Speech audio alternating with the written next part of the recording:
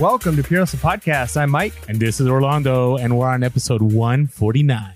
Yeah, 149. And we're coming to you with an amazing interview today. I'm super excited about this. I love interviews because we get a different perspective, right? I'm sure sometimes our listeners are like, all right, Mike and Orlando, they got some stuff to say. But we never know which ones are going to hit really well. Well, and right? They're all good. They're all excellent. I think the reason why is because every person that we interview is going to reach a different part of our listening audience, right? Like some people are going to really resonate with one person, their style. Other people are going to resonate with a tip or something that they're getting from another person. So that's what I really like about our interviews is it's kind of a way to reach out to even more of our listeners and kind of find, think about all the interviews where we've kind of like changed the way we resell because of it, you know? So I'm super excited about this one. And the other thing is, sometimes, and as you comment on the YouTube or you hit us up in the DMs, we always get questions upon questions. And Mike and I, we always say we're not gurus. We just know a little bit more, but not that much more. And we're always learning. And so the one we get hit on the most,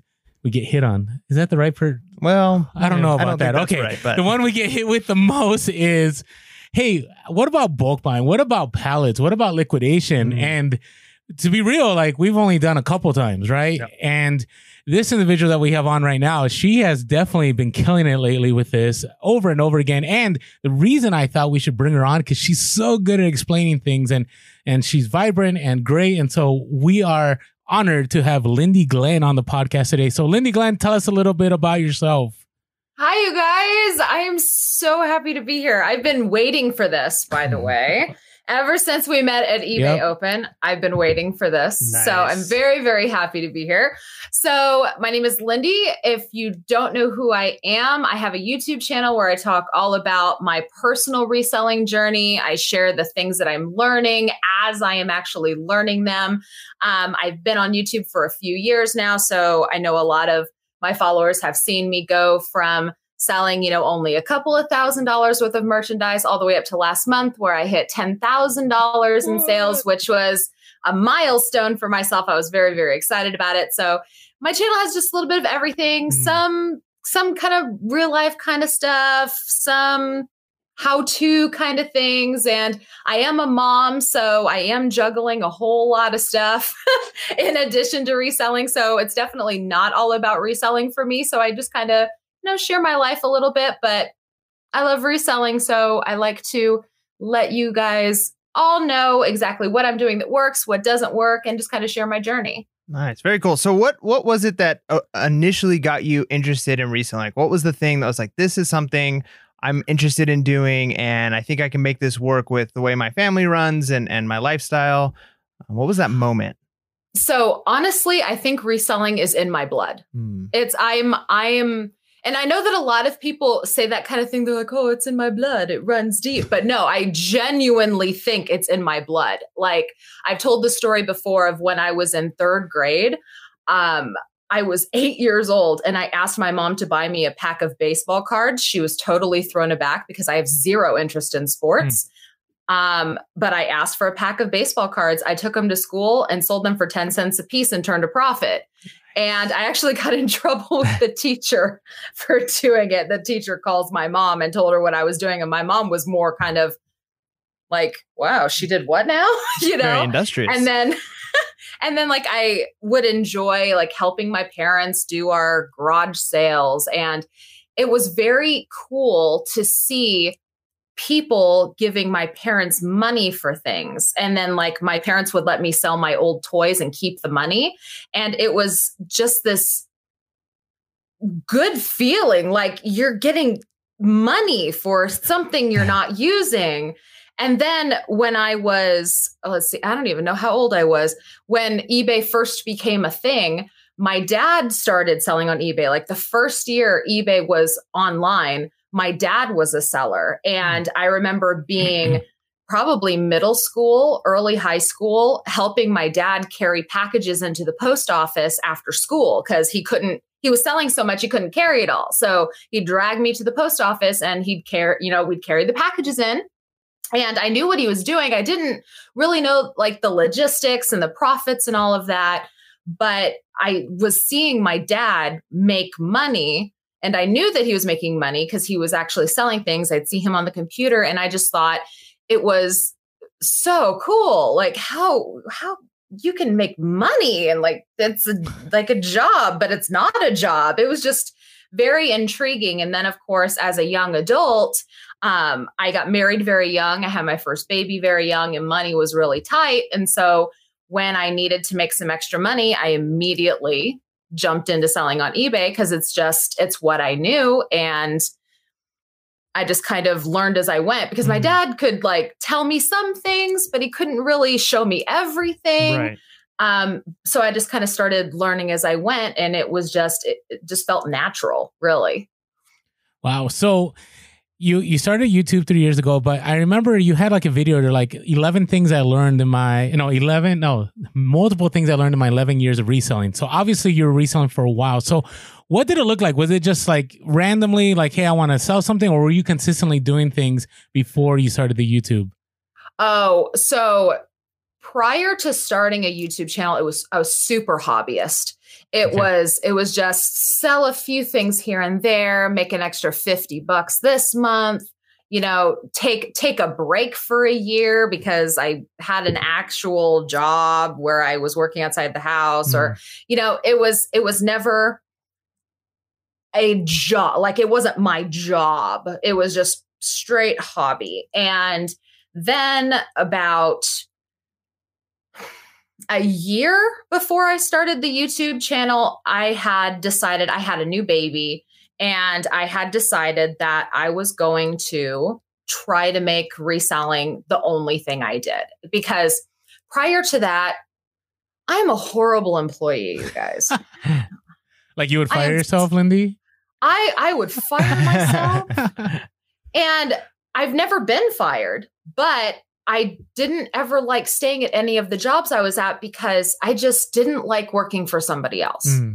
And, every job I've ever had, I was promoted to management. I've been a photographer at a corporate photography studio. I was a supervisor at that studio. I've been general manager of a Holiday Inn Express. Wow. I've been office manager to numerous bars in Aggieville, which if you don't know what Aggieville is, in Manhattan, Kansas, there's Kansas State, the K-State Wildcats. Aggieville is like the downtown college hub. There was one giant bar that was like 4 smaller bars. I was the office manager for them.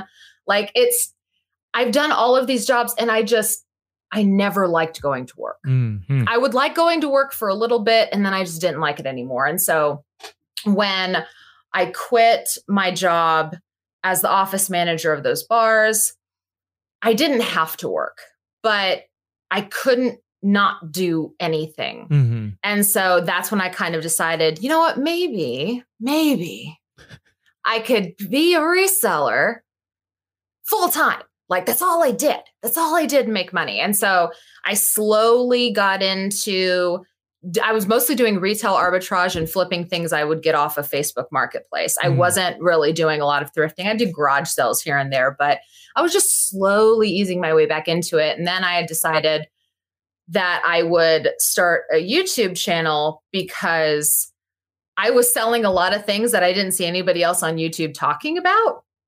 And so I was like, well, these people are talking about these things. And honestly, my husband was deployed at the time. He's not in the military, but he works with the military. And so he was deployed. I was bored and I had a new baby. I was bored. And so I was like, maybe I'll put up a couple of YouTube videos. Maybe I'll tell people what I'm doing and see what happens.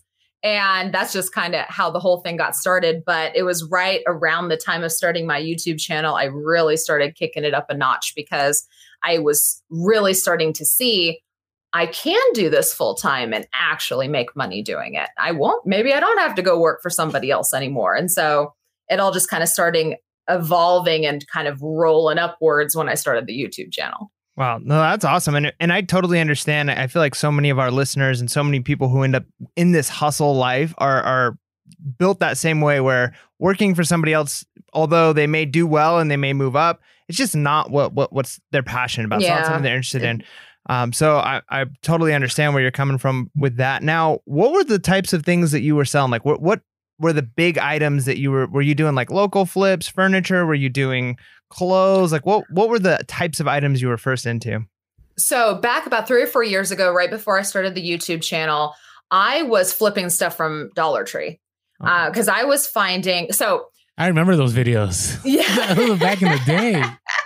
So where I live, I have very little option. One of the reasons why I started flipping from Facebook Marketplace and retail arbitrage was because there was no thrifts here and the garage sales were laughable. Like there would be 2 garage sales in my entire town and all they had were stained baby clothes. It was just not like I saw people. And that's another reason why I decided to start putting up YouTube videos, because most of the videos that I was seeing on YouTube when I was, trying to grow and learn a little bit and reach out to this community of people, most people were talking about thrifting. And I couldn't really find the cool stuffs at the thrift because there was nothing here. I'm in rural Kansas. The best I could do was find clearance bubble gum that would sell for profit, or find stuff that was discontinued that just happened to be on the Dollar Tree shelves and I could make a profit. Now, granted, it wasn't a huge profit, but it was something. I thought it was pretty darn cool to buy something at Dollar Tree and sell it for $10. That was cool. So in the very beginning, when I had first started getting back into reselling, it was that kind of stuff. It was anything and everything that I could find retail arbitrage. I was selling food items. I was selling weird doodads that I would find that was discontinued. I was selling things that I would find on Facebook Marketplace, mostly came from couponers because I myself was an extreme couponer. So I knew the art of finding deals with coupons, and I would even coupon myself and resell the stuff on eBay. And because I was a couponer, I was a part of all of these couponing groups on Facebook Marketplace. And not only were there Facebook groups where people would talk about the deals that you could get with the coupons, but people were also selling bundles of the things. Like if you have 50 Tide pod bags in your stockpile and you don't think you're going to sell them all, then they sell them for a small markup for whatever they paid for it. So you could get really good deals. And so I was buying things from local couponers and flipping them on eBay. So way back when I first started, it was all basically the same kind of stuff I'm selling now. Yeah. Like it was all health and beauty, household, things that you could find at discontinued grocery stores, closeouts, that kind of stuff. And then I had to change what I was doing because I didn't realize at the time that the power of YouTube. Huh. I know where you're going with this. Yeah, I thought that I only had a couple hundred subscribers at the time. I didn't think that telling a couple hundred subscribers on YouTube about finding Tic Tacs at Dollar Tree would tank my market. I had no idea that would happen. And that's exactly what happened because everything that I shared that could be found at Dollar Tree, like I was sharing it when you could still find it at Dollar Tree. Right. I didn't realize that even 5 people doing that would completely flood the market on eBay. And I basically put myself out of business on those items. Oh, that's a key lesson though. And we talk about that all the time. I learned a lot. Yeah, and I've heard you talk about it, about, retail bolos, you just don't share. Or if you do share, you share maybe a month or 2 after the fact when that market is over. Yeah, or like even teaching people the concept, right? Like, so you could teach somebody the concept of how to find something valuable at the Dollar Tree without necessarily, worrying about giving out the bolos. So yeah, just kind of that shift as far as what you're doing. Yes. And I learned. So what I ended up having to do was I was like, well, if I want to continue this YouTube channel, I can't continue to share these kind of items. I can't sell these kind of items because not only was I sharing it and putting myself out of business, but my eBay store was public. So even if I wasn't talking about it, people could go to my eBay store and see what I was selling and probably deduce where I got it. Right. And undercut me. And it wasn't even that I think people, and I almost know that people weren't undercutting me to be malicious and mean. It was just people trying to learn and then maybe going out and buying a whole bunch of it and then lowering their price because they couldn't sell it because there was so much competition, because maybe they didn't understand the logistics of how that worked either. Like they didn't understand, oh, that's on YouTube. I'm going to go buy 50 and expect to sell them all, not realizing that there's hundreds or thousands of other people doing that exact same thing. Because here's also another tip. If you see a bolo on the internet, it ain't a bolo no 100%, more. 100%. So just take that. If you learn anything, take that. If you see a bolo public, it's not really a bolo. No, not at all. Agreed. Hey, so I have a selfish question, because I've always wondered about couponers. Like, I've never understood the world of couponing, and you're the first person that we've had on here that may have some experience on it. So the question I have is, okay, so I understand like wanting a coupon, like get those deals. But when I ever see couponers like on social media, it's always like they have a closet full of stuff. Right. And I'm wondering, like, so what is the drive? Like, what is the end game when it comes to couponing? Well, I mean, realistically, there is no end game. I think that having the stockpile that you see, I think it's almost the equivalent to the high that we get as resellers, finding something cheap and flipping it for profit. It's kind of the same thing. Like, for instance, this deodorant, like if I told you this was an $8 deodorant, but you could get it for 99 cents.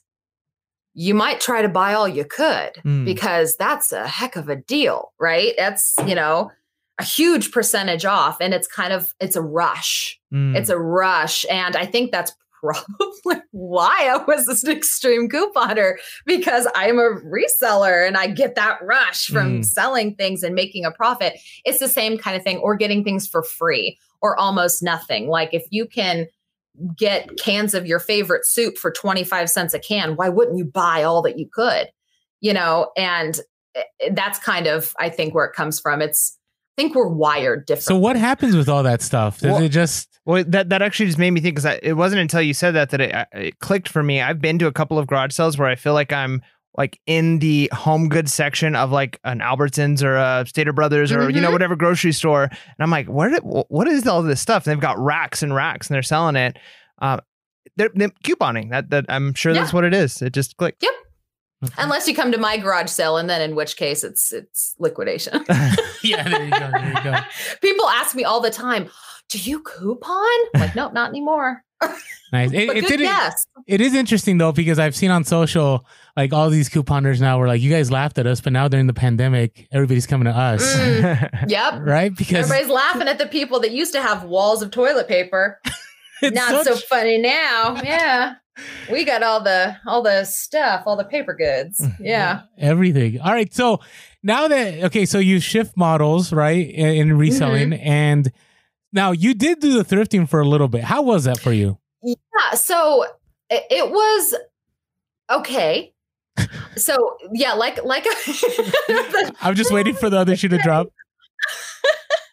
Well, so like I said, I had to completely shift gears, and I had to switch to something that could still make money. And so I like to think I'm good at pivoting. I feel like I can pivot. Like if I need to pivot, I will pivot. And I don't mind pivoting, because I am a problem solver. I honestly think all entrepreneurs are problem solvers. We have to be. And so way back in the day, when I first started selling on eBay back, 14 years ago now, I got started buying 2 trash bags of clothing. And something that I remembered was that the jeans sold better than anything. Like it was really hard to sell the shirts. It was even hard to sell the shoes, which I still don't like shoes, by the way. Don't like shoes. But the jeans were really easy. And I remember fitting them in flat rate envelopes 14 years ago and saving on shipping. I think at the time, flat rate envelopes were only $4.95. But I remember jeans. And around here in the Midwest, jeans, we got jeans. We have Levi's. We have like all the really nice brands of jeans. The country folk like to wear jeans. And so there's an abundance of jeans, and my thrifts are cheap for clothing. And so I immediately switched to jeans. I was trying to think of something that was systematic. It was easy to list. I enjoyed listing. There wasn't a whole lot of keywords you needed to know. Like it felt to me like jeans were very basic and I knew that they would sell. For me and the history that I had, jeans sold better than any other article of clothing.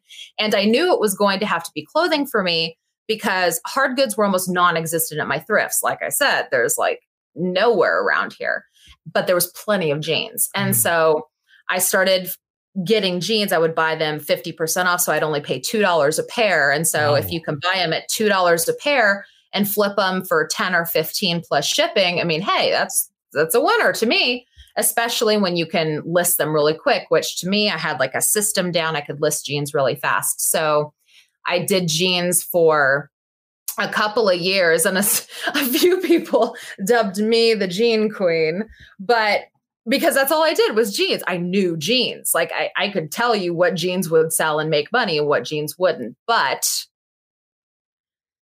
the markets shift and the wonderful world of YouTube. I'm selling jeans. So then everybody starts selling jeans. Yeah. And now I do believe that there is room for everybody, but the market prices started to go down. The amount of profit that I was able to get was starting to shrink for every single pair. And when you're selling unique one-of-a-kind items, as I'm sure you know, you can only list so much in a week. You can't, like, if you can list 100 things in a week, if your profit margins start to go down, you can't list more to compensate for that loss. If you can only list 100 things, you can only list 100 things. So if your profit shrinks and you can't list anymore, then your money just keeps going down. And so I started realizing I've got to shift again. And so towards the end of 2018, I was really not enjoying reselling very much. I'm being real. I was not liking listing. There was almost 6 whole months where I didn't even really list anything. I was just selling stuff. I was over it. I was over listing jeans. I was over it because I don't really like clothing a whole lot. Back when I had first started, I liked retail arbitrage. I liked health and beauty. That is what I enjoyed doing. And I only quit because of the little hiccup I ran into. So I started considering liquidation. I hadn't done liquidation up until that point because I knew that it was pretty risky and I didn't really have the capital to risk. But it's almost like, and this is what I always try to tell people, you almost have to work in stages. You can't just start reselling and then just hit the ground running and be killing it. That's not how it works. I feel like my entire reselling career has led me to the point where I am now. Like I would not have been able to drop $5,000 on pallets 4 years ago. There's no way. It's like I started here. I got kind of a taste for what it was like selling health and beauty. And then I switched and then I was able to sell some stuff, get some more experience on the platform, make some money, get some more capital. And then I finally reached the point where I had a chunk of capital to start playing around with and trying liquidation. And then it just kept snowballing and kept snowballing to the point where now I am able to buy pallets of liquidation and list them and sell them. And they're doing pretty well. Nice. Yeah, we see that. So now, before we get too much into the details, I just want to ask you about your model of reselling. So are you a multi-platform? Is it Amazon, eBay? Why or why not? And are you fast nickel, slow dime? Is that too many questions at once? We can break them down. I'm sorry. No, we got it. I got it. I know you do. You're a sharp one. So when it comes to platforms, I'm primarily eBay right now. A little over a year ago, I did start dabbling in Amazon. But as you probably know from selling on Amazon, health and beauty is a really tough space. There's a lot of restriction. There's a lot of gating issues. And in order to try to get over that, you have to have distributor invoices. And liquidation don't do that. So, and there's the side of liquidation where things don't look as pretty.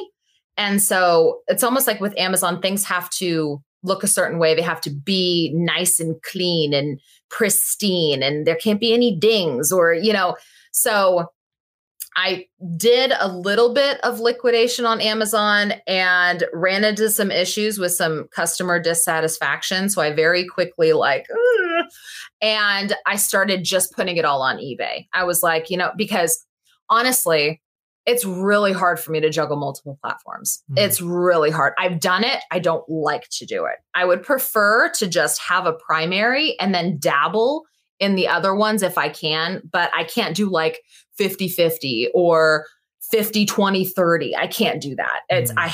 I only have so much time. I can't be ninny picking around with all these little irons everywhere. I just can't do it. And so I started just putting stuff on eBay, and stuff just sells so fast on eBay. I'm like, okay, well, I'm just going to stick with this. We're good. Plus, profit margins were really slim on Amazon. I didn't like that. I felt like, so when I was really pushing hard at retail arbitrage, I was finding that the big numbers were there, but the profits were the same as eBay without having to push as hard. So, and like there was an instance where my husband hurt his back really bad, helping me carry heavy Amazon boxes. And so I'm just kind of like, you know what? I'm just, if it ain't broke, don't fix it. Like eBay has always been my baby.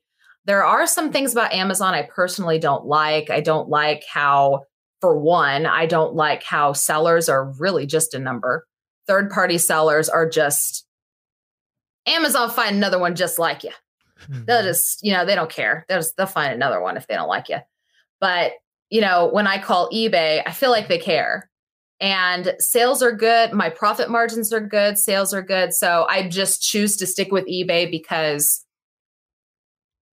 I like feeling comfortable. I didn't ever feel comfortable with Amazon. Honestly and truly, and this is real talk, and I'm thinking I might have to have a real talk with my viewers about this too, but I am not someone who gets panic attacks.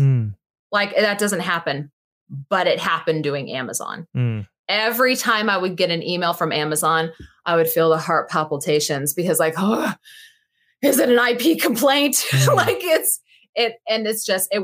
not for me. Yeah. That whole, all the stress is just not for me. So it just seems so glamorous online. It does. Know what I mean? And I always wonder, and I think I know personal people that do kill out on Amazon, but I think it's a huge learning curve in comparison to eBay, especially if we want to scale.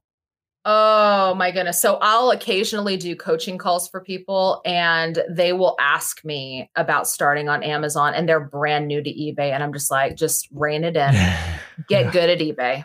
If you've barely done eBay, Amazon should be the least, it should be at the back of your mind. Like know eBay first before you get into Amazon. That's a whole other monster. It's very stressful. I just didn't like it. It was fun in the beginning. Don't get me wrong. It was fun in the beginning. But then when you start getting more into it, at least this was my experience, when you start getting more into it, you start dealing with customer dissatisfaction. You start getting IP complaints over stupid stuff. You start having to deal with, you send an item into FBA and then they have it in their warehouse and then suddenly you're not allowed to sell it anymore. Yeah. Or you send something in and then suddenly the price drops 60% and you'd be lucky to even get your money back. Like that's not for me. My favorite was the pesticide one. Did you send in stuff that you got banned because you didn't have pesticide training?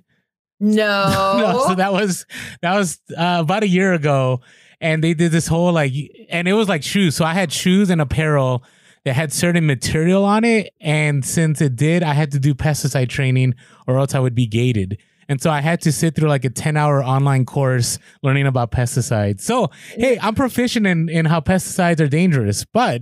So if I get ants over at my place, I'll call you. There you go, there. But I get what you're saying, Lynn. And I've watched your YouTubes because I appreciate how real you are about it, because I just feel that, you do get sucked into Amazon because you look at the numbers.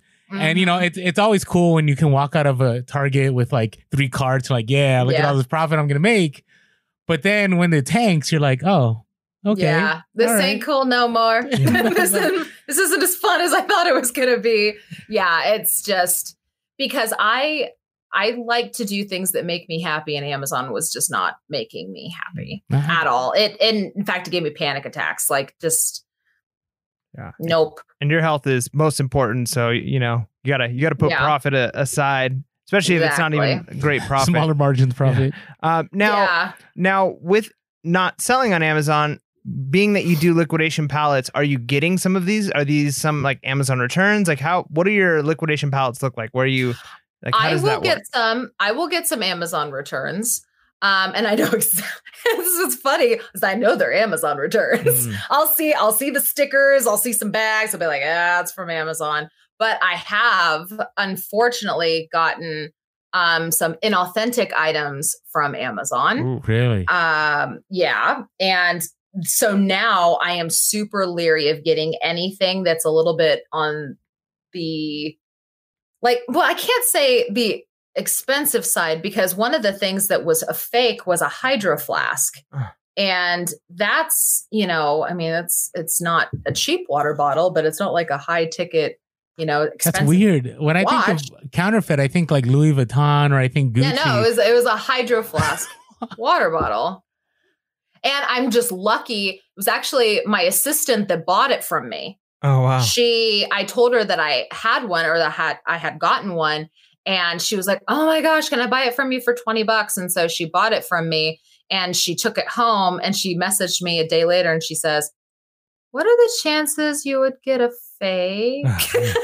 And I was like, is it fake? And she has, like, all of her kids have, or I say all, she has 2 kids. Her kids each have one, and her husband has one. And the one that I gave her was completely different. Oh, wow. Like, well, not complete, but there was like the little things you could see. You could see the differences.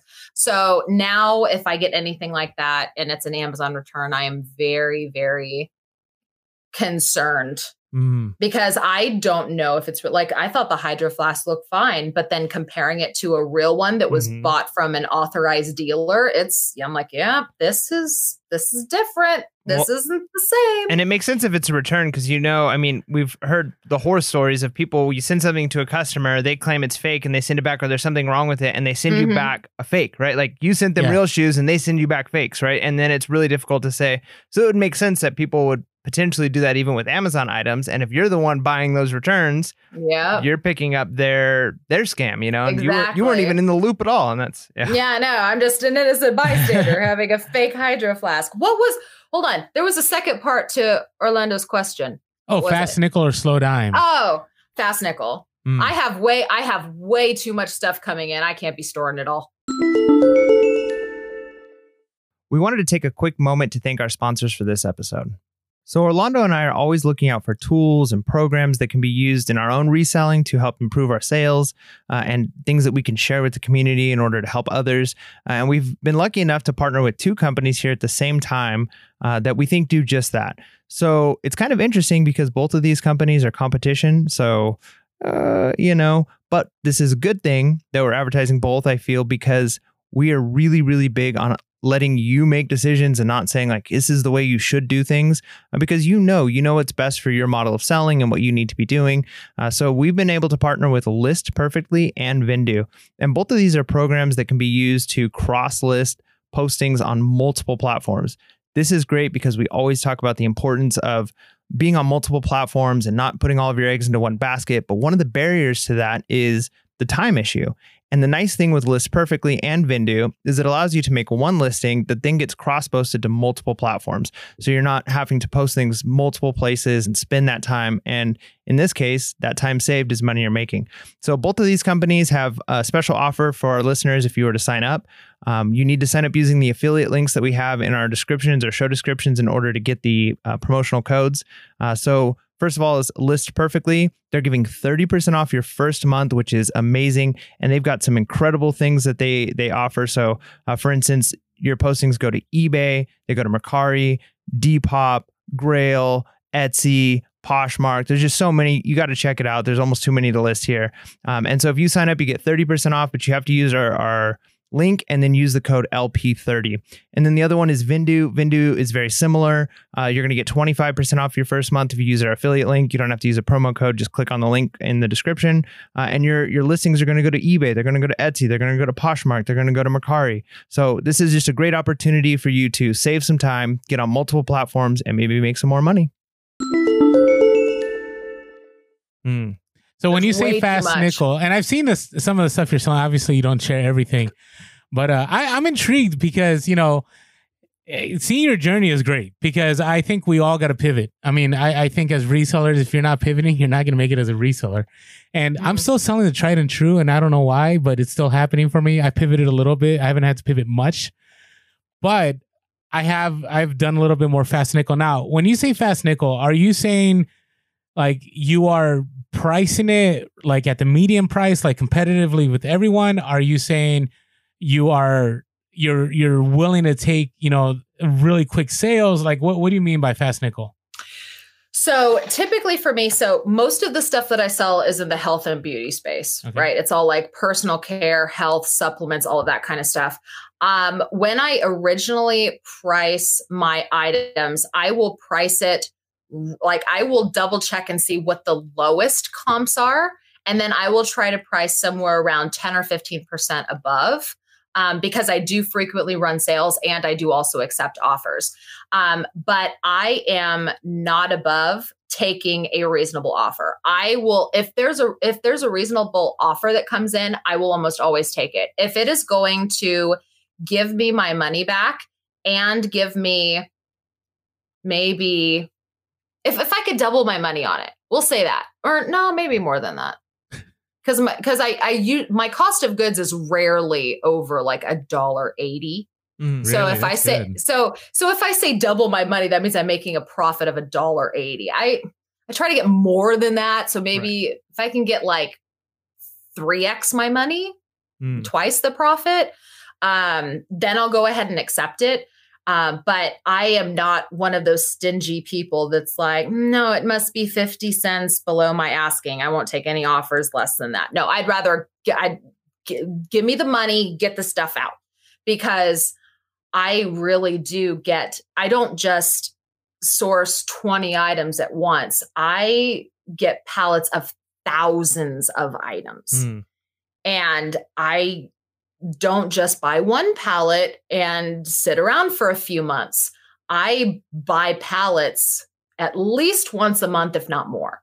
So I have to turn it. I don't have the space. I just don't have the space to hang on to it. So there might be some instances where if something is maybe about ready to expire, or because I do supplements, so things that have expiration dates, sometimes if something is about ready to expire, I might go ahead and take an offer that just gets me my money back, because if somebody doesn't buy it, then I'm just going to have to throw it away because I can't sell it because it's expired. So in those cases, I might go ahead and just take enough to get my money back. And then I also really like taking offers because I do feel like it kind of triggers a little something in your store when you take an offer, you know, the whole conspiracy theory thing. I believe it. So, you know, I am a big believer in offers, and I will take offers if it's not going to put me in the hole. And really, I mean, there's no reason for me to wait for the slow dime. I mean, really, because I'm selling personal care and health and beauty. It's not like somebody's like, I've looked for this deodorant for 2 years. Yeah, exactly. And you have I've been waiting for this coconut pineapple Schmitz deodorant. I've been waiting for 2 years to find it on eBay. No, it's just, I mean, they come and they buy it. And I mean, and these are items like it's worth $12. So it's not like I can price it at 15 and cross my fingers and wait for the perfect buyer that's going to come pay $15 for it because it's a stick of deodorant that's worth $12. So, you know, I think that kind of in the space I am, slow dime is kind of not even a thing. Now, do you put, okay, I get it. So do you put a best offer on there, or is it just, this is the price? Oh, best offer. Oh, you do? Are you're willing to, now how often would you say you counter offer then? Oh, I always counter. Never decline. Really? Oh, no. I mean, what I mean is, decline. How often do you just accept and not counter offer? So like, it depends. It depends on how reasonable it is. Like I get offers for $1 free shipping all the time. So I mean, of course I'm going to counter, but I would say 9 out of every 10 offers I get, I accept. So 30% of the time I counter. Most of the time, the offers that I get are pretty reasonable. And I suspect that the reason for that is because also, I don't even really get a lot of offers. Most of my sales are people just buying it because, like this deodorant, someone wants their flipping deodorant. Like they're not going to pussyfoot around and be like, will you take $2? Mm-hmm. They want their deodorant. And if I have it priced competitively and reasonably, which I always do, they don't have a reason to try to send me offers. Now, if I have a $12 stick of deodorant listed for $20, then yeah, they're probably going to send me an offer and be like, why do you want $20 for this $12 stick of deodorant? Will you take $10? And, yeah, I would. But, it's kind of. Watch how these offers come in now into Lindy's store. Which, let's see, do I have any offers? No, I don't have any offers. Darn, I was hoping I was going to have an offer. Be like, look, here's an example. But no, it was a YouTube notification. So the offers kind of, I have it on there, but it's not like a huge amount of my sales come from offers. Most people are looking for their favorite color of lipstick, or they want their deodorant, or they're needing to get that specialty brand of shampoo that they can't get at the salon right now because the salons are closed. And so they just go to the store or my eBay store and they just buy it. They're not, messing around with sending the offers, but I do have offers on all my listings. Yes. Interesting. Nice.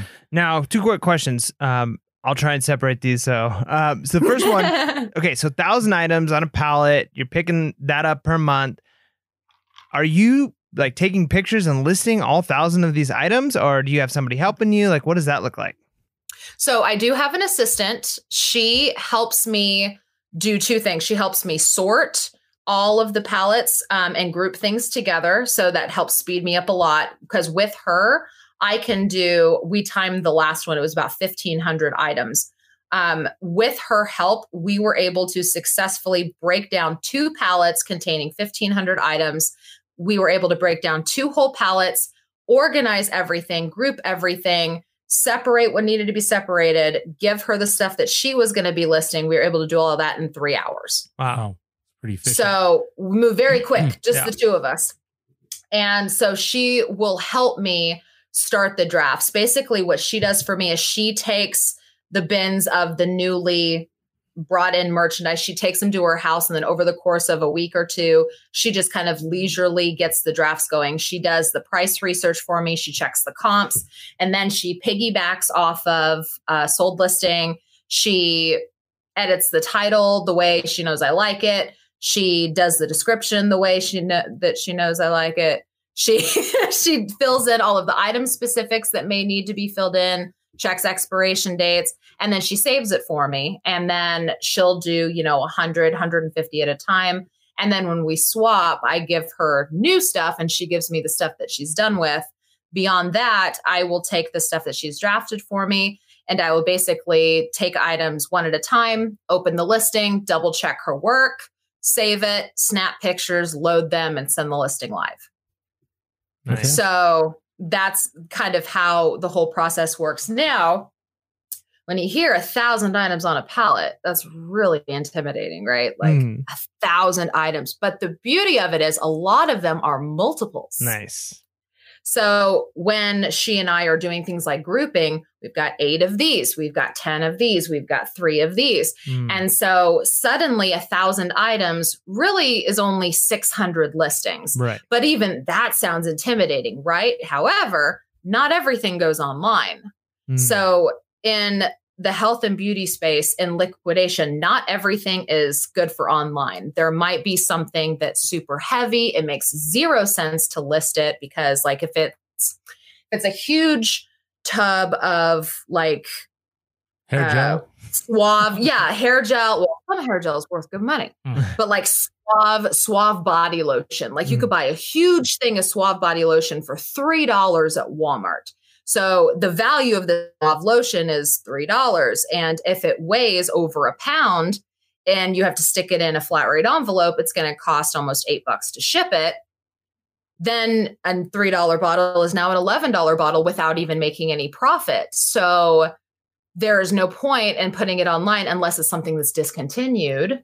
If it's a discontinued bottle of Suave lotion, then maybe, but nobody is going to pay that kind of shipping for an item that is not worth that much. So those kind of items I will sell locally, which I have a client list that I have built over the course of the last year and a half from connections that I've made with people on Facebook Marketplace. So I will have pop-up sales. I will sell things in lots on Facebook Marketplace. Like if I have like a whole bunch of the Suave lotions or whatever, I'll sell a box of them on Facebook Marketplace. And then when those people pick them up, I'm like, hey, just so you know, I get this kind of stuff in all the time. Hit me up on Messenger if you are interested in buying anything else. And so I have just this list of people that are always looking for shampoo, lotion, toothpaste, just everything and anything. So on these palettes, if I get things that are maybe a little damaged or maybe something has leaked and it's not completely full, I just set those aside and keep them in my garage. And then I have pop-up sales for these local clients that I've formed a list of. I just contact them once a month and they come over and they just buy it all. Nice. And so now 1,000-piece palette is now really only a few hundred listings because there's multiple quantities. A whole bunch of it is going to be for local people. So then suddenly 1,000-piece palette, I can move in 2 weeks. Right. Wow. I want to talk more palettes, but I want to go aside a little bit. So talk to us about work-life balance. Does that exist? And if it does, how? The only way it exists is if you can completely separate it and shut a door. Okay. That is the only way. Like it's super tough. I don't know if I believe in work-life balance. I believe in boundaries. I mean, there was a really long time, like when I was first starting to grow my eBay store, I spent a lot of nights working really late, and that was not conducive to the relationship with my husband. He didn't like it. So there was like some rules and boundaries that had to be set. And so I really found myself having to create a block scheduling system for myself, work hours and doing all of that, because I don't know if there is such thing as a balance. I think that it comes to the point where you just have to have everything as separate as you can, which is really hard when you work from home because like right now I've got inventory all over my house. Like there's some in here, there's some in the garage, it's in the basement, it's on the main floor. Like we sat and ate dinner and I could look over and see a bin of makeup that needs to be sorted. Like it's everywhere and it's really tough. But if you can figure out a way to put it all behind a door and close the door and walk away at the end of the day, I think only then will there actually be some sort of a balance. That is tough. That's good. I appreciate you being real. So no, I mean, I have the same issue. I mean, today, all I had was a Yeti microphone on the dinner table. So that's from the Zoom call. But so it's gotten better. I will say the pandemic has had me clear out a lot. I mean, I'm getting half of my, I would say 80% of my place is cleared of inventory now, but you know, we'll get there. So my question then, all right, so you get these pallets now, how has the we'll get back to the pallet talk, but I want to talk about the pandemic, not the pandemic itself, but how did you first deal with it? Like, what were your initial thoughts? I don't know if you were like the same, like, you know, I thought like we're done. That's what I thought for a couple of days. And then things just took off and and they haven't stopped. How did it affect your business personally? Did you have to pivot or do you feel like you were at the right place at the right time with what you were doing? Right place, right time, hands down. Like it didn't, I didn't have to pivot anything. If anything, I had to start working harder because I realized that I had things that people wanted and I needed to hurry up and get it listed while they wanted it. Like I mentioned that I hit $10,000 in sales last month, which was a huge milestone for me. Well, in March, I hit $8,000 in sales, which was the highest that I had ever done up to that point. So March was my biggest month. And then April was even bigger than that. And that's when the pandemic hit, was March. It was really weird because at the very beginning, like when people were starting to self-quarantine, everyone's starting to be like, what's happening here? Sales took a nosedive. Mm-hmm. And you could just tell that people were scared. People weren't shopping. People were busy following the news. People were wondering what was going to happen with their money and all of that. But then suddenly sales started to increase. And of course, I felt like I was in the right place at the right time, because the things that people were buying things that they would have normally, bought at the grocery store when they went to do their grocery shopping. They were buying things like acne facial scrub. And the big one was, I sold like $4,000 worth of hair color. Mm. And I just floored. Like, there was this root touch-up spray that I had gotten on a pallet. I had like 20 of each color. And it was one of those things that I had listed, and I would sell like one of each color a week. Like, it was just, sold another root touch-up, there's another one. And then I sold 40 in one day. Nice. And I was like, what is happening? Find all the hair color. And I was listing like a madwoman. And coincidentally, I had to do it all myself, because yes, I said I have an assistant, but I told her to stay home. Yeah. I'm like, you're done. Like, so the entire month of March and the entire month of April, I was completely 100% on my own, listing things by myself, sorting things by myself, shipping by myself. And I wore myself out, I think, but I hit some pretty good sales goals. But yeah, nothing changed for me, except I worked harder because I saw opportunity. There was a big opportunity, and there was just so many things that people were looking to buy that I knew I had sitting in my garage. And it was the opportunity to sell it quickly rather than at the rate it would have sold had this whole thing not happened. But then at the same time, there's also that adjustment that needs to be made with, kids being home. And there was a level of uncertainty because, yes, I am a reseller and I do all of this stuff, but my husband also works. And so there was like this, we were scared. Like, is he going to lose his job? If he loses his job, am I going to be able to support us financially? Like, what's going to happen? And so like we were dealing with a lot of the same kind of fears that a lot of people were dealing with. And so I definitely had a sense of just, man, I'm glad I picked this category. Like, woo, okay. But now that I've said I've had the, big March, big April, now my inventory is like really low. Yeah. And I've burned myself out. And so now my sales are back taking a nosedive because I've sold so much stuff and I haven't been able to list. Now my assistant is coming tomorrow to pick up a new batch. So hopefully I can start getting some new stuff listed. But yeah, now that's kind of like the blessing and the curse, is that now my store is getting wiped clean and now I have to fill it up again. Yep. And now there is a little bit of a sourcing issue. A little bit. What you can share. Yeah, there's a lot of people trying liquidation now because they can't go to the thrifts. Yeah. And a lot of the regular suppliers that I use, their prices have gone up. Really? It's fun. Yeah. Funny how that happens. Yeah. The prices start going up. Yep. It's like they know that people need it and they can make more money off of it. It's capitalism, I guess. But yeah, like so Bulk is BULQ. Bulk is one of the best known liquidation companies out there. And I do a lot of unboxings on my channel of them because I always like to promote companies like Bulk because it's almost the safe bet for anyone wanting to get started with liquidation because everything is completely manifested. The prices are pretty good per lot. Like I can get cheaper per unit elsewhere, but with bulk, I know exactly what I'm getting. Like most of my other sources, it's all unmanifested. It's a surprise. I open the box and that's what it is.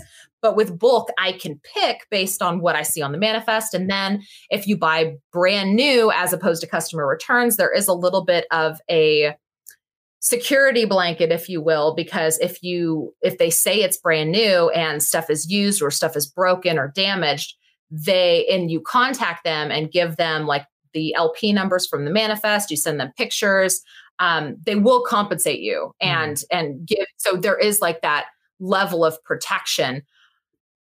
But because people know that everybody's buying from bulk, which a lot of people were buying from bulk before, but I have personally seen people trying bulk for the very first time because they can't go out and source. They're like, well, maybe I'll try liquidation because I can't go to garage sales or I can't go to the bins. I'll try liquidation because I need stuff to list. And so now it used to be that I would watch some lots on bulk and then I'd kind of watch the price drops because, I didn't really like the price. I'd wait.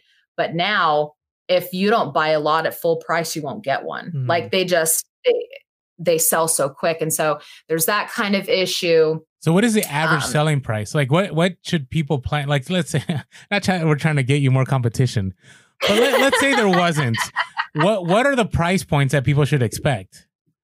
Oh, it depends on the category. Okay. But realistically, somewhere between $12 and $15.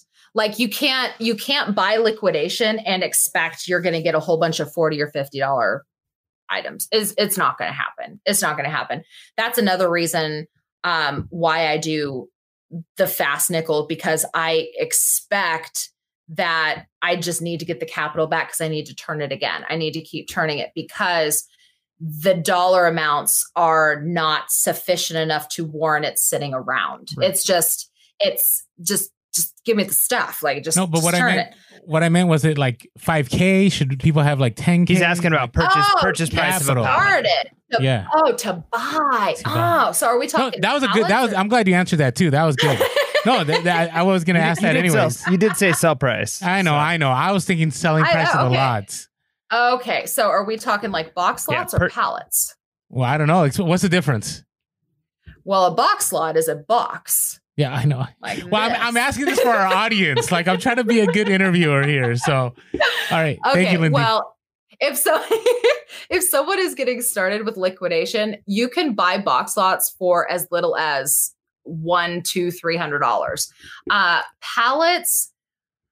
The big thing with pallets is you have to factor in shipping. So because it's freight. So if you were to go to a site like Bulk or Wholesale Ninjas, which I promote all the time, Wholesale Ninjas is currently my favorite to promote because they have a lot of health and beauty right now, and they did not mark up all their stuff. So like Wholesale Ninjas does box lots. The boxes are cheaper to ship than pallets are, obviously, because pallets need freight. You have to have a truck deliver it that has a lift gate unless you have a warehouse with a forklift. So the cheapest I've ever seen a pallet get shipped was a little over $200 just for the shipping of one pallet. So you would probably, I can't see getting a good pallet for less than $1,000 shipped.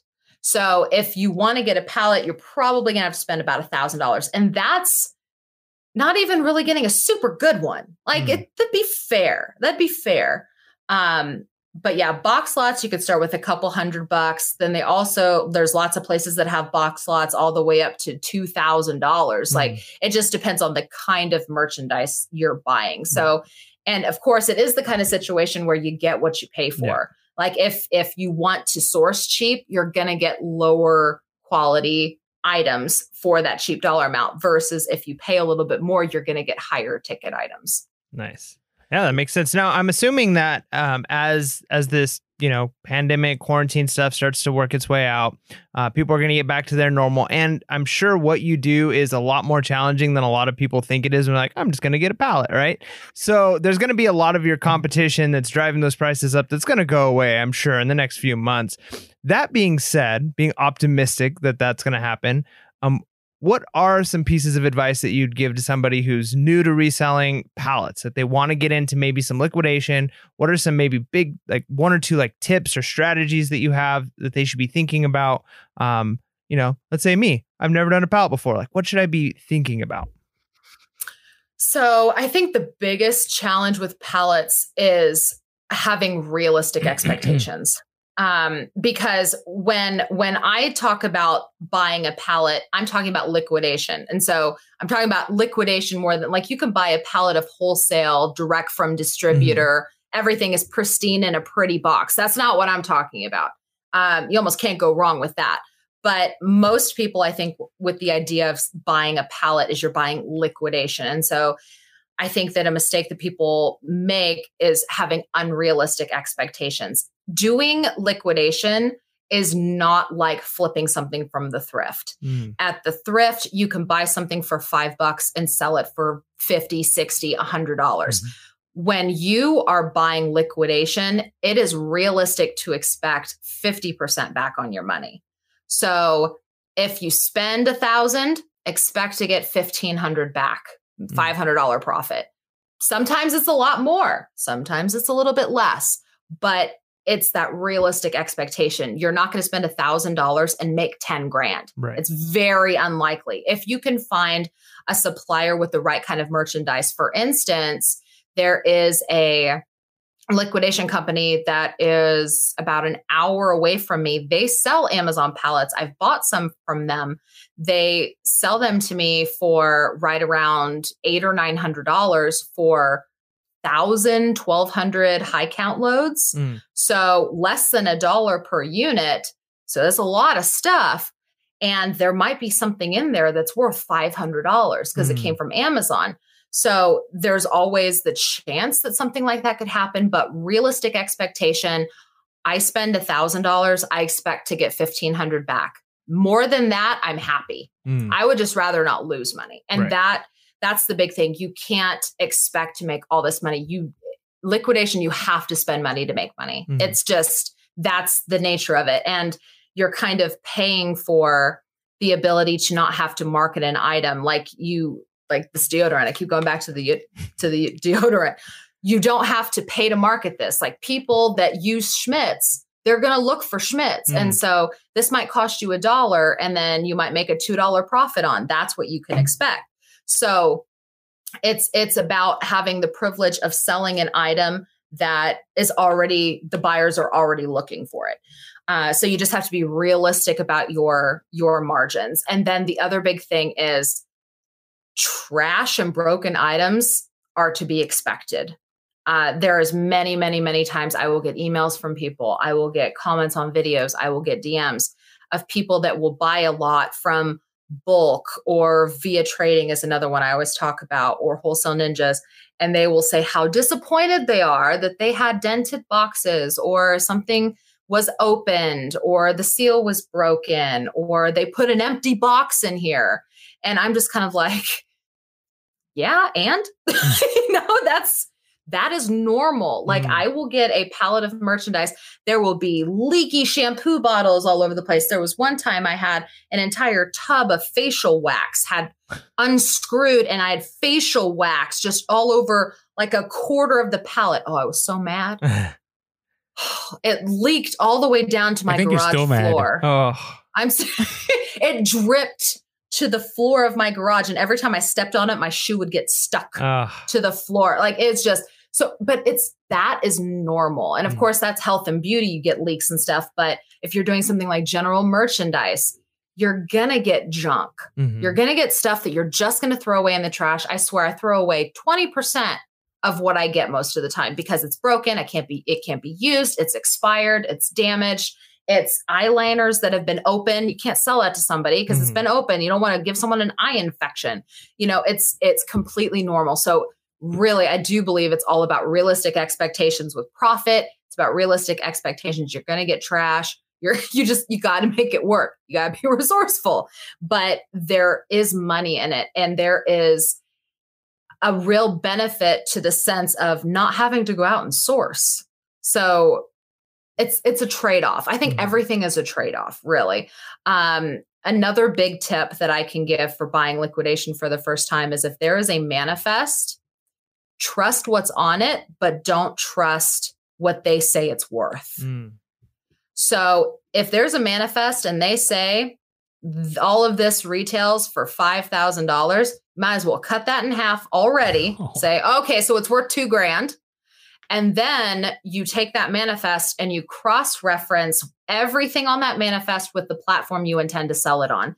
Because if they tell you that this deodorant sells for $25 on Amazon and you look it up on eBay and it sells for $12.99, then you need to plan on it selling for $12.99. You need to not just look at it and go, oh, well, they say it sells for $25 on Amazon. Cool. No, it's you have to dissect every single manifest you have. If you have a manifest, and if you can buy something that has a manifest, if you are just getting started, highly recommend buying something that has a manifest attached to it, because I have received 4 pallets that were unmanifested that were all just garbage. I didn't even make my money back on them. And if I was a brand new seller of liquidation, that would have been horrid to just, well, there's $1,000 gone. What am I going to do now? That was all my capital. Like that would be horrible. So if you're just getting started with liquidation, stick with new quality if you can, because if it's customer returns, it's going to be risky. If it has a manifest, try to get one with the manifest. And then if it does have a manifest, dissect it and cross-reference it on the platform you intend to sell it on to make sure that you will actually be able to make money. So I'm a fan of treasure, like in, finding the random stuff. So I always wonder about, is there any advantage to getting something does not have a manifest? Like, yeah, absolutely. Okay. Explain.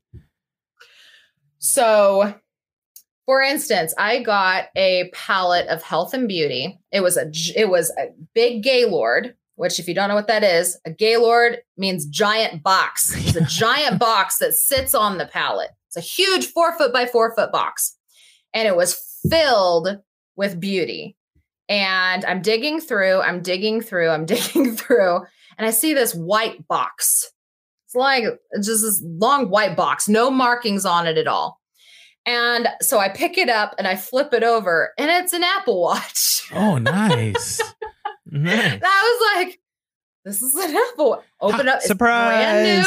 Brand new. So how does that happen though, Lindy? I'm wondering, okay, so they don't sort this stuff? Like I always wonder because we also have. They do.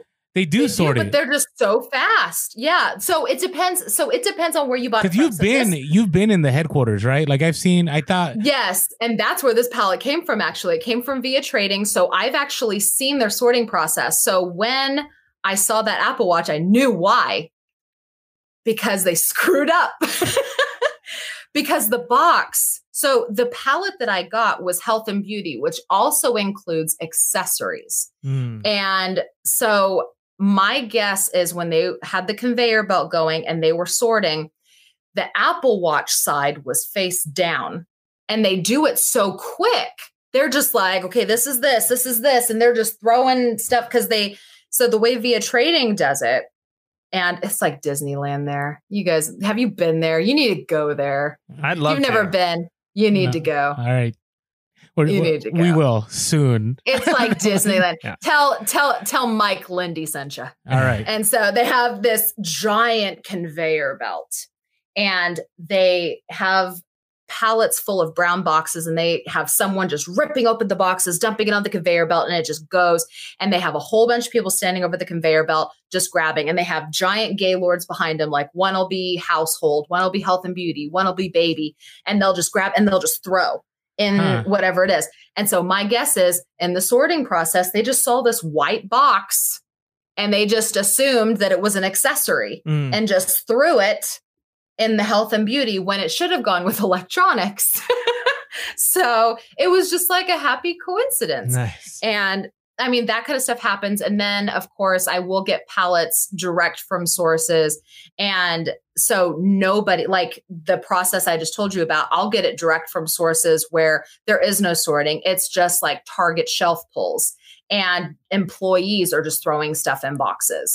And maybe they throw the wrong thing in there, or maybe a box get puts on the pallet that didn't belong there. Like recently, it's not like a great find or anything, but the last pallet that I sorted with my assistant, there was an entire box, a big box full of Reese's peanut butter cups. Nice. And peppermint nougats and like all of this candy. That's not health and beauty. No, but it'll give you a little bit of energy while you're listing. No, but like there is this element of, there is still that treasure hunt. Like just because you buy liquidation doesn't mean there's no more hunt. You just don't have to go anywhere to get it. It shows up at your house. And every time I buy it, like right now, I almost don't buy anything manifested. Almost everything I get is unmanifested because I've done it enough and I found suppliers that I trust enough to know that I will at least make my money back, which is a horrible, okay. So that's like a horrible way to source, like, oh, I can at least get my money back. But when you do liquidation, sometimes you have to consider that. You're like, well, I spent $100. I should be able to make my money back at least. You know, like that's one of the things that happened to me recently with a bulk lot. I actually just posted the video on my YouTube channel not too long ago.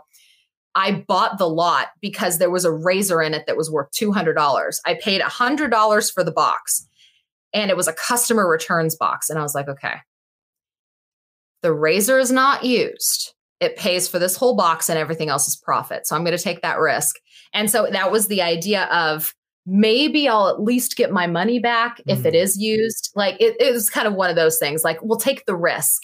Like it's all about risk. And so now in my experience, I can get better prices buying unmanifested because if you buy manifested lots, you're paying for the privilege of knowing what's in it. If you don't know what's in it, then they don't have to take the time to write up a manifest for you so they can give you a better price.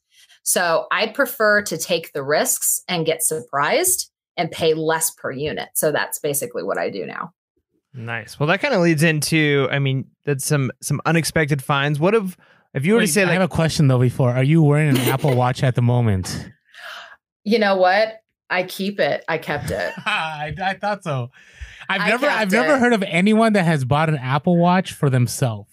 Everyone has either been gifted one or had a random occurrence like yours. So. I kept it. It's upstairs though. I'm not wearing it. It. But I actually haven't worn it all quarantine.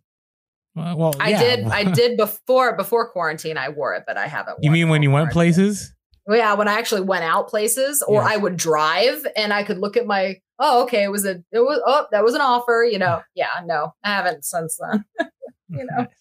It's been sitting on the charger, but no, I kept it. Nice. Very cool. So, okay. So what's been like your number one, like biggest success moment, like a pallet or a buy that was like, this goes down in the Hall of Fame as like my best moment reselling. And then what's been like the failure? What's been the one that you could tell people? The learning opportunity. Yeah. Okay. Learning opportunity or failure. Okay. So the biggest success was here just recently. I got a pallet and again, unmanifested, no idea what was in it. I got these 3 pallets at the start of quarantine because I went ahead and sourced ahead of myself because I didn't know if they were going to close down warehouses. So I was like, I better get the stuff while I can get the stuff. And I had no idea what was on these pallets.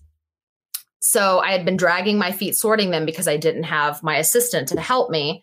And so there was one day towards the end of April, we were all, me, my husband, and my littlest son, we were all hanging around outside. My husband was mowing. Benjamin was playing in the driveway. And I was like, I'm going to tear into one of those pallets. Why not? each pallet had multiple boxes on it. I started cutting open boxes.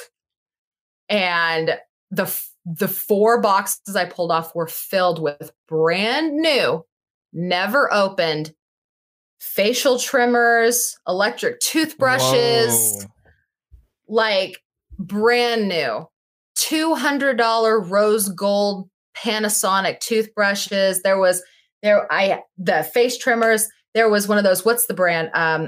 Braun. There was Braun Pro Skin Series 3, Series 5, Series 7.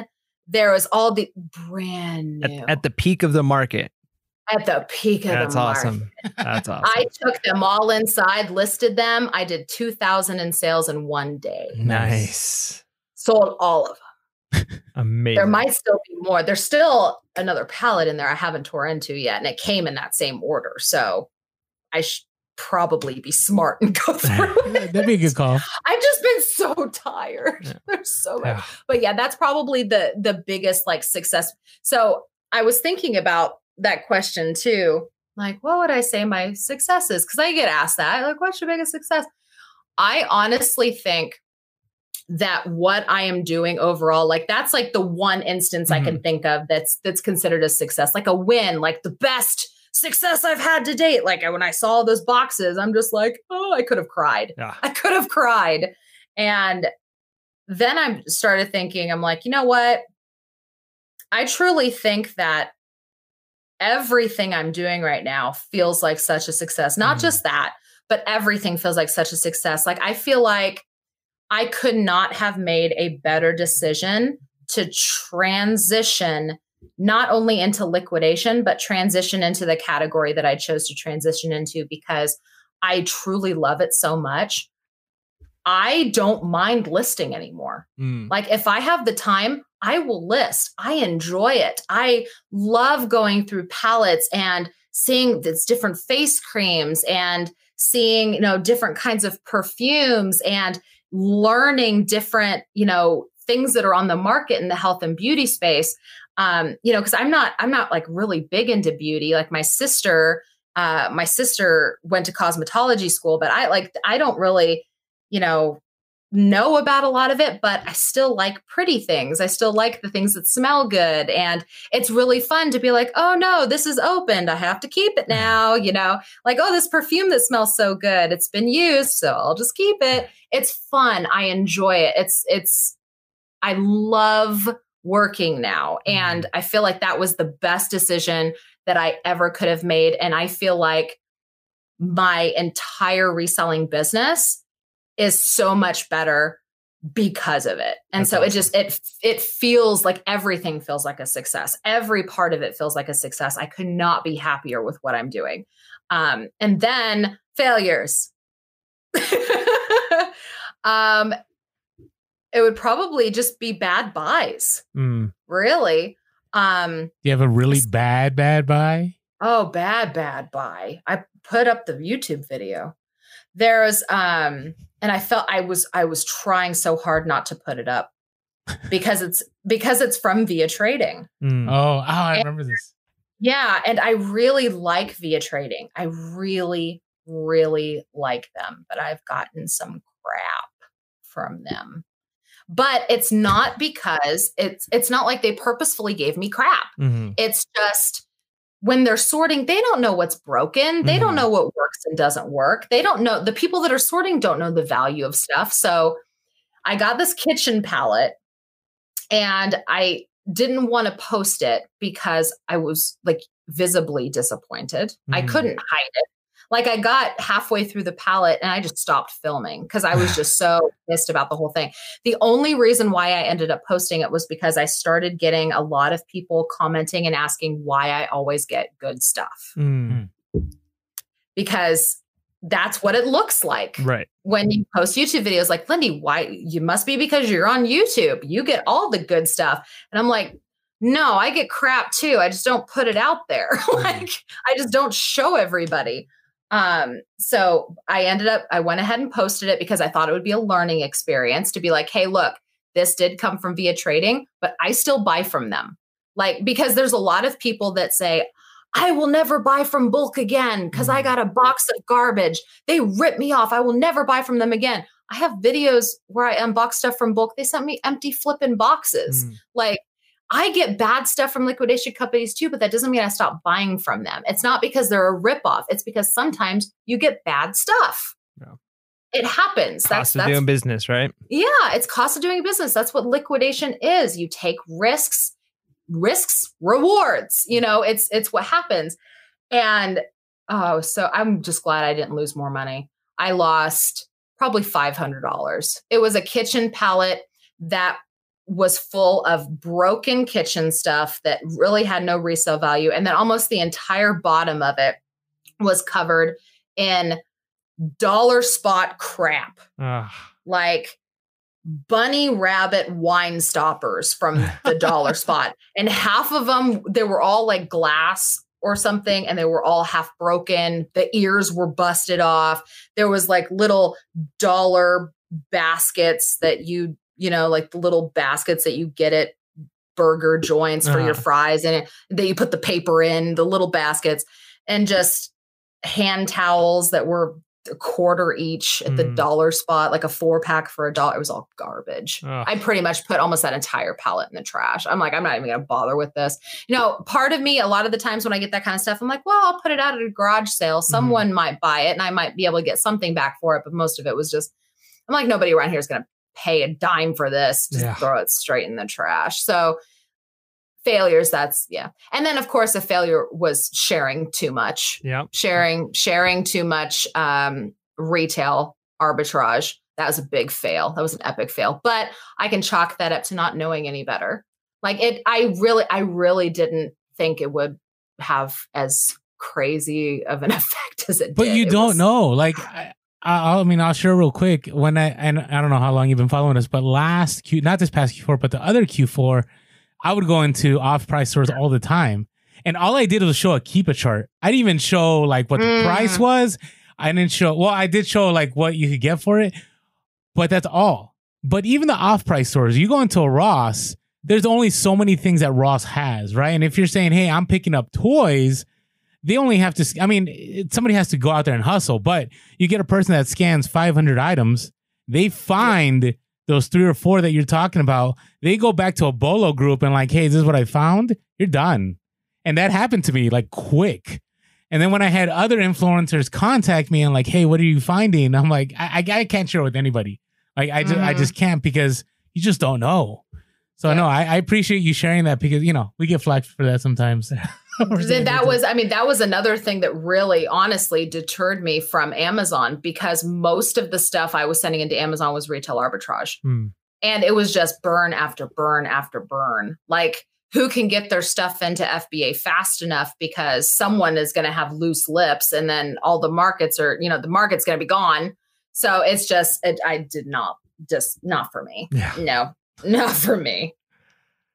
We're good. Do you have your question? Yes. You always ask? So, this one Orlando never puts on the paper, so it always throws people off. I want to keep it organic. So please forgive me if you need a moment to think about, because this is like the big question, I guess. But anyways, okay. I always like to ask, are the people we interview have amazing life stories, they've got experiences, and we can never capture all of it in an interview, right? Like, it's impossible to try and really figure out who is Lindy in just, an hour and 15 minutes of talking to you. So what I like to say is, like, if you could tell our listeners, or if you had the opportunity to say like a piece of life advice or a motto that you live by, something that our listeners can take away, like, what's the thing that like you feel like, or maybe if you knew you could tell somebody, like, here, do this in the future, live your life like this. What's your life advice? It's actually, no, I'm not going to need as much time as you might think I would.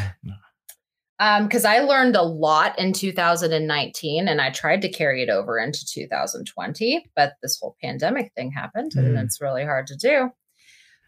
But you have to cut out negativity. Negativity has got to be gone. Negativity, drama, anything that does not bring value to your life has to be gone. Gone. If it has nothing to do with you, it's none of your business. If it's not making you happy, get it out of your life. There was so much time I feel was spent in my life focusing on all of the wrong things. The minute I started focusing on the things that made me happier, and I stopped saying negative things, I only started saying positive things. Like, I truly believe that you get back what you put out there. 100%. I think that you get what you speak. And if all you do is speak negatively, then negativity is going to follow you all over the place. If you say your sales are slow, your sales are going to stay slow. If you have a pessimistic attitude, then you're going to get what you expect to get. Whatever you say, you're going to get it. And in 2019, I made it a New Year's resolution to only speak positively, to only have positivity in my life, to only do the things that I enjoy. And I cannot tell you the extreme impact it had on my life. Like, there was a time, there's been a lot of things that have gone on in my life that has given me cause for being negative. Like, I went through, I've talked about this a few times on my channel, but I went through a horrible first marriage. I had a controlling piece of crap husband.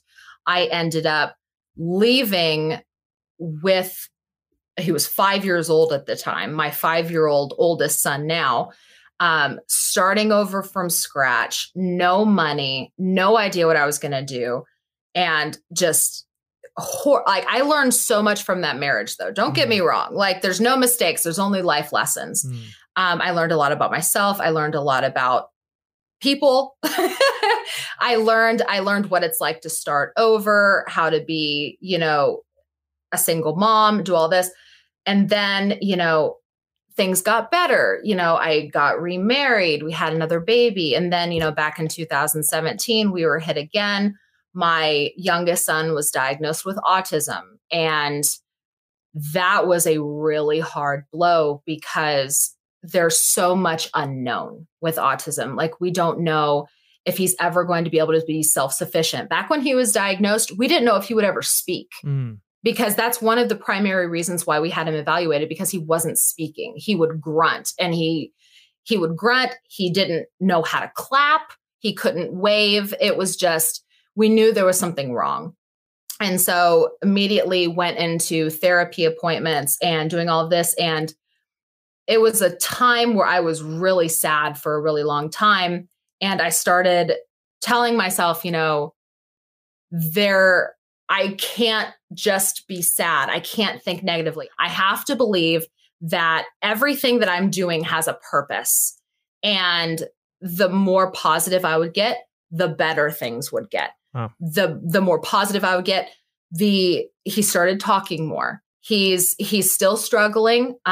He's speaking, but he struggles. He can't carry on a conversation. He's like a little parrot. He kind of just repeats whatever you say. He doesn't really have, and he can kind of tell you what he wants. If it's like a food, he can tell you what he wants, but he's getting better. And then, like, the more positively I would think about my business, the better my business would do. And really, when my son was diagnosed with autism, I needed my business to do well, because when children are autistic, it's almost always the kind of situation where one parent has to stay home, because how can I work outside the house? I have to do therapy appointments. I have to do doctor's appointments. I have to, do partial school or take him to ABA. It's just, I can't work outside the house. So now it's like, I have to make this work. And there was a time where I felt almost like a victim. Like, I felt like, why is this happening? Why is my son having these struggles? Why? Like, that was I felt I had a kind of a victim mentality, and I really switched to positive thinking. I can just do what I can do. And so it got a little bit better throughout 2018. It was really hard year. 2018 was a really hard year. And then in 2019, that's when I said, you know what? I have to be positive. Negativity's got to go away. And I started, like, anytime anybody tried to gossip with me, nope, don't want to hear about it. Don't care. Don't want to hear about it. And just positive thinking. And the more positively I thought about my business, the more positively I talked about myself, my family, everything just started getting so much better. And even though 2020 has kind of sucked so far, I'm still trying to see opportunity and trying to express gratitude, because that's another big part. Be grateful. Be grateful for what you have. If you get one sale, be grateful for that one sale. If you made $1 profit, be thankful, because that dollar you didn't have before, you made $1 appear as if out of nowhere. So that's like the biggest probably piece of advice I would give anybody, life lessons, whatnot, is that just, you have to be positive. You cannot speak negatively and expect good things to happen. It won't. Oh, that's great. No, I appreciate that. That was awesome, Lindy. Thank you. And I being real too. I mean, that speaks volumes. So thank you, Lindy. Really appreciate that. Okay. One more question for you.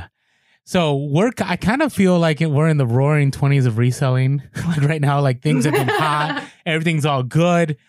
And, other than not being able to source. Yeah, but we all figured out how to source. Yeah. Like I've been sourcing on eBay, like there's no tomorrow, and I've been killing it sourcing on eBay. And so it's weird. Like, I don't even know. I mean, I'm going to go to the thrift. I'm going to go to garage sales, but if I don't have to, like I can make it happen still. I'm just wondering, how long will this be this way? Like, so what are your thoughts, Lindy? What are your thoughts on the future of reselling? When it comes to the future of reselling overall, or the future of reselling with the pandemic? We gotta throw pandemic in now, right? But that's the thing. Like, is this the new norm, or is this just right now? Well, I think it's just right now. First of all, I think it's just right now, because there's no way, at least I don't believe, that this can continue on forever. Like, it's our economy, our country cannot continue. Everybody just stays at home, and the government will just send us all checks. Everybody just stay inside. No big deal. No, it's that can't happen. It can't happen. Like, it could happen maybe for a little bit, but it's not going to be there. I can see the new normal being, businesses are open, but they're limiting the number of people that are allowed to go in stores, like's happening now. They have someone sitting at the door counting how many people go in and saying, nope, you can't go in yet. There's too many people, because people have to be able to spread out. I see people being required gloves, face masks. I can see that being a part of the short-term, long-term, like maybe the next year, maybe, or at least until there's a treatment or something. I see that happening, but I don't see people never being able to source at the thrift again. I don't see that happening. Long term, I see nothing but good things for reselling. I believe that there is going to be, I try to see silver linings, right? So we talked about positive thinking. Yeah. So I always see silver linings. I see this as an opportunity for online sellers to really shine, because people that might not have been buying certain things online before have started because of the pandemic, and they might have liked it. Like, someone might have bought this deodorant from me and I think you should get sponsored by that deodorant. That's probably like the 20th mention. Schmitz, hit me up. But maybe they're used to paying $12.99 at the store for this, but I sold it to them for $10. And so they're like, well, that's pretty cool. I'll just keep buying it on eBay, So I see there being an opportunity, and maybe getting even more of a surge of people shopping online because they got used to it for so long. And then maybe with eBay, maybe they found better deals. Maybe they found something new that they really like. And so I feel like this is an opportunity for online sellers to capitalize in the future on that, because people that were already shopping online for certain things, they're going to continue to shop online for those certain things. But the people that didn't, maybe started buying more on eBay, maybe started, you know, doing these online shopping things that all these young people do, you know, maybe they start and then they like it. And so they continue to do it. Or, you know, maybe they think that they don't ever want to have to leave the house to buy these things again. So they're always going to be ordering, not just because they got a better deal, but because they don't want to go to the store anymore, because they realize that they can get it shipped to their house. So I feel like there's going to be an opportunity there. And then I also think long term, I think that resellers aren't going to be weirdos anymore. I think being a reseller is going to be recognized as an actual profession. Yay. I know, because like now, like there are still people that look at me like, what do you do now? Oh yeah. All the time. What? Wait, so you buy the stuff from Target. Oh no, it gets delivered to your house like a big truck with like one of those thingies and they wheel it. What? Like it's like this foreign weird thing. But I think in the future, reselling is going to be a profession. Like, what do you do? I'm a reseller. Oh, cool. And everyone will just know what it is. I think long term, I think that's going to end up happening. Yeah. But I do think that this whole thing is an opportunity for people that weren't maybe buying certain things online to start buying certain things online and continue to buy certain things online. So I think that long term, the sales are just going to they're going to stay good and get better. Nice.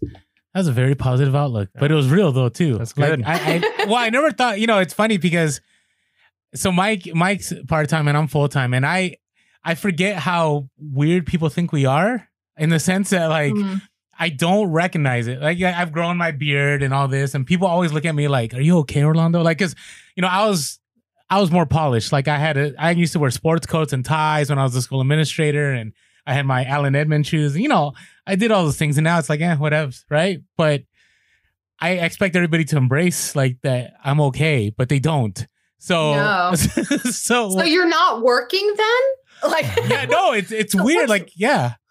I get that all the time. Like, yeah. So when are you going to start looking for work? I'm like, what are you talking about? Like, I do this full time. I'm good. So, no, that was great, Lindy. I haven't heard that outlook yet. So I really appreciate that. So, all right, Lindy, we could have you on for a long time, but we got to call it quits.